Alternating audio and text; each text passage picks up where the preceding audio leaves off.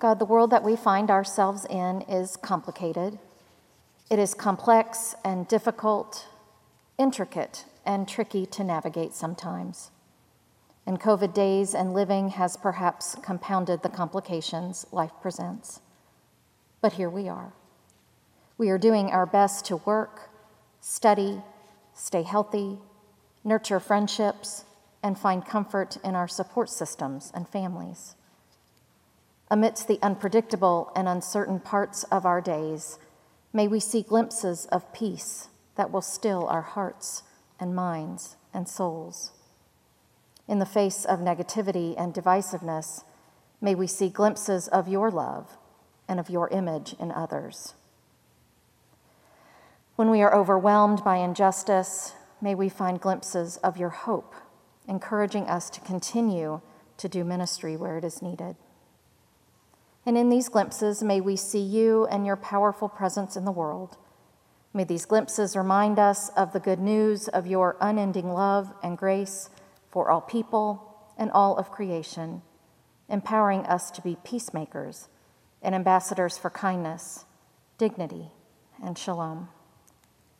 In all we do, help us to remember that you have claimed the whole of humanity as your children, that you have claimed the world as your valued and loved handiwork, and guide us to live as disciples of the Christ who showed us how to live in ways that honor you and who taught us to pray, saying, Our Father, who art in heaven, hallowed be thy name. Kingdom come, thy will be done, as it is in heaven. Give us this day our daily bread, and forgive us our trespasses, as we forgive those who trespass against us. Lead us not into temptation, deliver us from evil. For thine is the kingdom, and the power, and the glory forever. Amen. The witness of Scripture this morning comes from the Gospel according to Matthew. For it is as if a man going on a journey summoned his slaves and entrusted his property to them. To one he gave 5 talents, to another 2, to another 1, to each according to his ability. Then he went away. The one who had received the 5 talents went off at once and traded with them and made 5 more talents. In the same way, the one who had the 2 talents made 2 more talents. But the one who had received the 1 talent went off and dug a hole in the ground and hid his master's money. After a long time, the master of those slaves came and settled accounts with them. Then the one who had received the 5 talents came forward, bringing 5 more talents, saying, Master, you handed over to me 5 talents. See, I have made 5 more talents. His master said to him, Well done, good and trustworthy slave. You have been trustworthy in a few things. I will put you in charge of many things. Enter into the joy of your master. And the one with 2 talents also came forward, saying, Master, you handed over to me 2 talents. See, I have made 2 more talents. His master said to him, Well done, good and trustworthy slave. You have been trustworthy in a few things. I will put you in charge of many things. Enter into the joy of your master. Then the one who had received the 1 talent also came forward, saying, Master, I knew that you were a harsh man, reaping where you did not sow and gathering where you did not scatter seed. So I was afraid, and I went and hid your talent in the ground. Here, you have what is yours. But his master replied, You wicked and lazy slave, you knew, did you, that I reap where I did not sow and gather where I did not scatter? Then you ought to have invested my money with the bankers, and on my return I would have received what was my own with interest. So take the talent from him and give it to the one with the 10 talents. For to all those who have, more will be given, and they will have an abundance. But from those who have nothing, even what they have will be taken away. As for this worthless slave, throw him into the outer darkness, where there will be weeping and gnashing of teeth.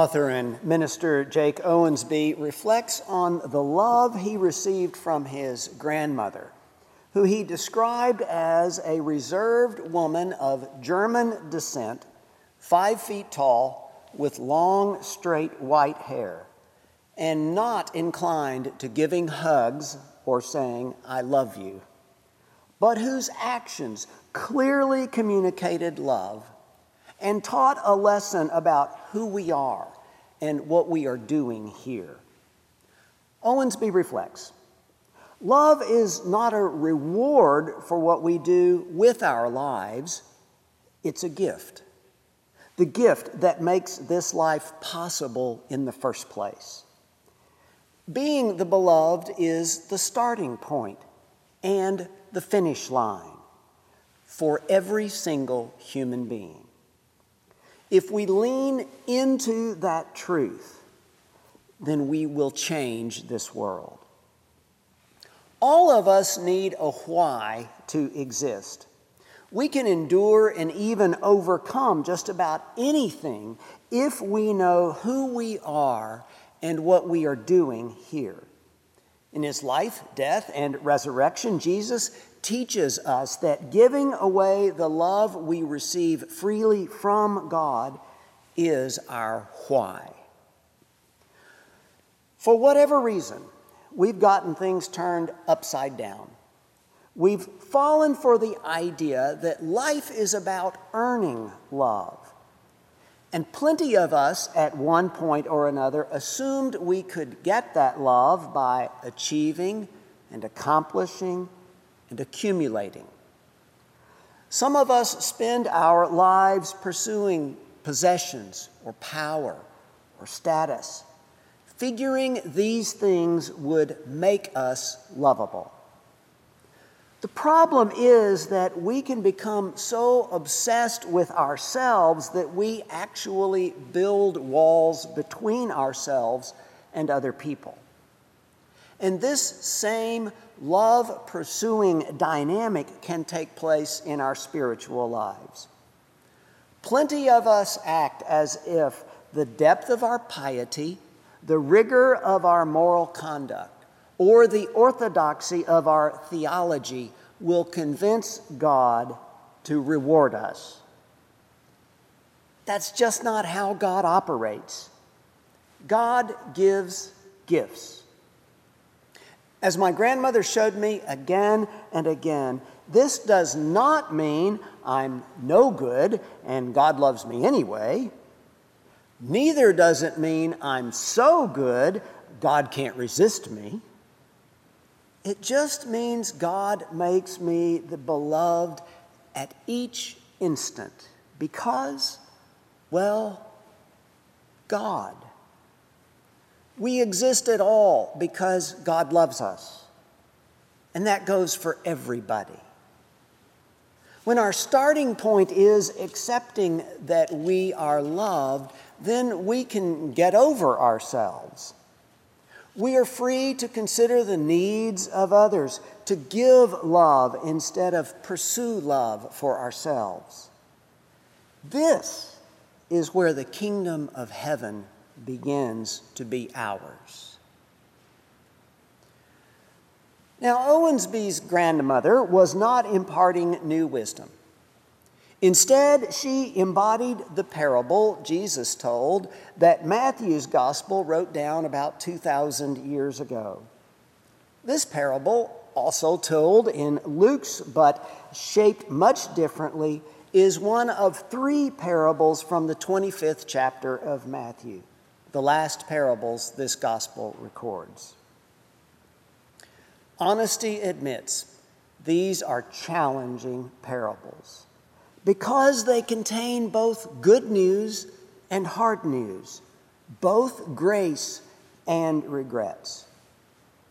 So it is with the parables Jesus tells. They are not told to be reduced to a single point, but instead are told to stir our imaginations and stoke life's possibilities. Frankly, every parable Jesus tells creates a crisis for the hearer. A crisis being that intersection of danger and opportunity. Or, as James Russell Lowell wrote so perfectly in his 1845 hymn, once to every man and nation comes the moment to decide in the strife of truth with falsehood for the good or evil side. Some great cause, God's new endeavor, offering each the bloom or blight, and the choice goes by forever twixt that darkness and that light. As Matthew tells the parable, we get the impression that Jesus loves the grand scale. It is preacher hyperbole at its best. With an image foreign to us, but familiar to first century hearers, an owner of immense holdings is going away and entrusting those holdings to 3 slaves who, while subordinate to the owner, have managerial responsibility. They are left with staggering sums to steward: 100 years' worth of wages, 40 years' worth of wages, 20 years' worth of wages. In other words, the owner backs up the truck and dumps a pile of riches at their feet. Not equally with each, but gracefully with all. Then the owner leaves town. This owner who had dumped these riches and had done so taking into consideration the abilities of each one so as not to overwhelm any of them, this owner then leaves town quickly. So quickly, in fact, that no instructions are given as to what to do with this largesse.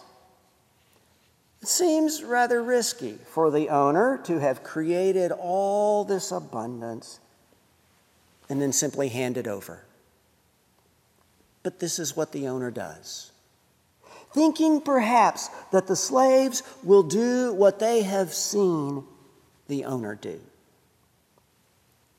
It's odd that the owner goes away, and yet we know this reveals a level of trust that is built into creation's design. It is simply the way life is. No child can ever grow into the fullness of life if the parent does everything for the child. By no longer being the sole actor in this parable, God imparts a role for humanity in the drama, a setting in which we live under a loving gaze rather than a controlling hand. And it has been this way since Genesis 1. The owner entrusts us with great abundance. It would be a mistake, however, to suggest the owner is indifferent to what those who are entrusted to be stewards do with this abundance. The parable's assumption, or perhaps the owner's assumption, is that those under the owner's care will use what they have been given to delight and to empower others, just as the owner has done. This is who the owner is. This is the way of living in the owner's image. This parable is all grace, all abundance, all joy. So what happened? With the parables Jesus tells, when there are 3 characters included, we are accustomed to the third actor being the unlikely hero, a priest, a Levite, a Samaritan, or the one with the least becomes the one who is lauded. It is exactly the opposite in this parable. And that inversion of style gets our attention. This parable draws attention to the tragic figure, to the one with the least, who evokes a stinging rebuke from the owner. what we note is the difference in their speeches. The first two simply say, "You handed over to me talents, and I'm handing back more." The third offers a stunning assessment of the owner's character in a speech that is 3 times longer than the other two. It is a speech that makes no sense at all. "I knew you were harsh, reaping where you did not sow, gathering where you did not scatter." What? Where does this come from? This owner has done nothing but give and offers nothing but praise, and even more opportunity to join in the joy that the owner lavishes by being so generous. And even in response to the third servant's accusations, the owner does not keep the 20 years' wages, but even gives them away.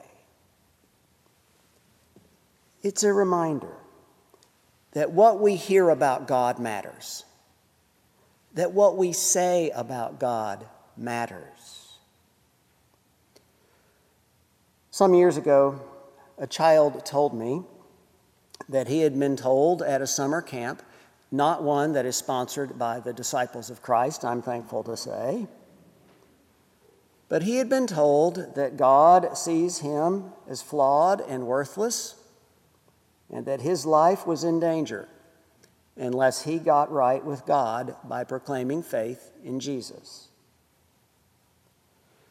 Now, whoever told this beautiful 8-year-old child that is not only being spiritually abusive, but has also never read this parable.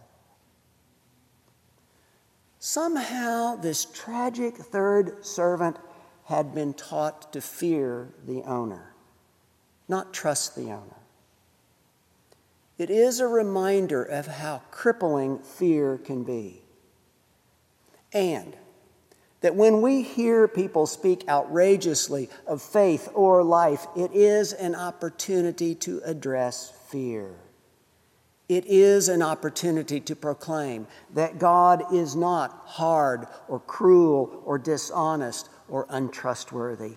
What we say of God matters, because what we think of God shapes who we are. Does this third steward think somehow that his life does not matter because the grace he has received seems diminished by comparison? God knows there are far too many people who believe their lives do not matter because they've been told that, or they are relegated by a system that privileges some but diminishes others. The parable says no gift from God is insignificant. No act of generosity matters less. No extension of kindness is unimportant, because the practice of faith and the way of religion invests in people and in lives focused beyond the self and not turned inward. Now we know the hard part of the parable, the reaction of the owner to the third servant. Like the parable itself, it is a response on the grand scale. It does not fit, and it certainly is not comfortable. Perhaps this is not so much judgment pronounced as consequence realized. The parable says God is generous and gracious. If someone insists that God is harsh and cruel, then there is no God there to be found. You don't have to be sent to the outer darkness. You are already there. Because God is not to be buried in theologies of vengeance nor religions of scarcity. Apparently, the parable suggests there is room to believe as the third servant does. But the parable also suggests that the way people know God is to live in rhythm with God's generosity and God's abundance shared. None of us does this perfectly. The life of faith is always responding and growing toward the God who, it seems, will court but never insist, who will give but never control. An interesting alternative read on the parable suggests that it should not be allegorized at all, but that it depicts an unjust system in which the rich get richer and the poor get poorer, and the third servant refuses to participate in a system like that, so is cast out and castigated by all those who benefit from such an unjust system. It is an interesting perspective. But whichever way one hears the parable, the crisis evoked, the danger and opportunity present in the parable is the consideration of to whom and to what do we cast our loyalties? To whom and what do we value in life that gives shape to how we live it? Well, Bob Dylan said it this way: you may be an ambassador to England or France. You may like to gamble or you may like to dance. You may be the heavyweight champion of the world. You might be a socialite with a long string of pearls, but you're going to have to serve somebody. Yes, indeed. You're going to have to serve somebody. Well, it may be the devil or it may be the Lord, but you're going to have to serve somebody. We do not pretend for 1 second that living into the joy of the owner's generosity carries no risk to it. Of course there are risks. Anytime someone cares or loves or gives or trusts or hopes or reaches across.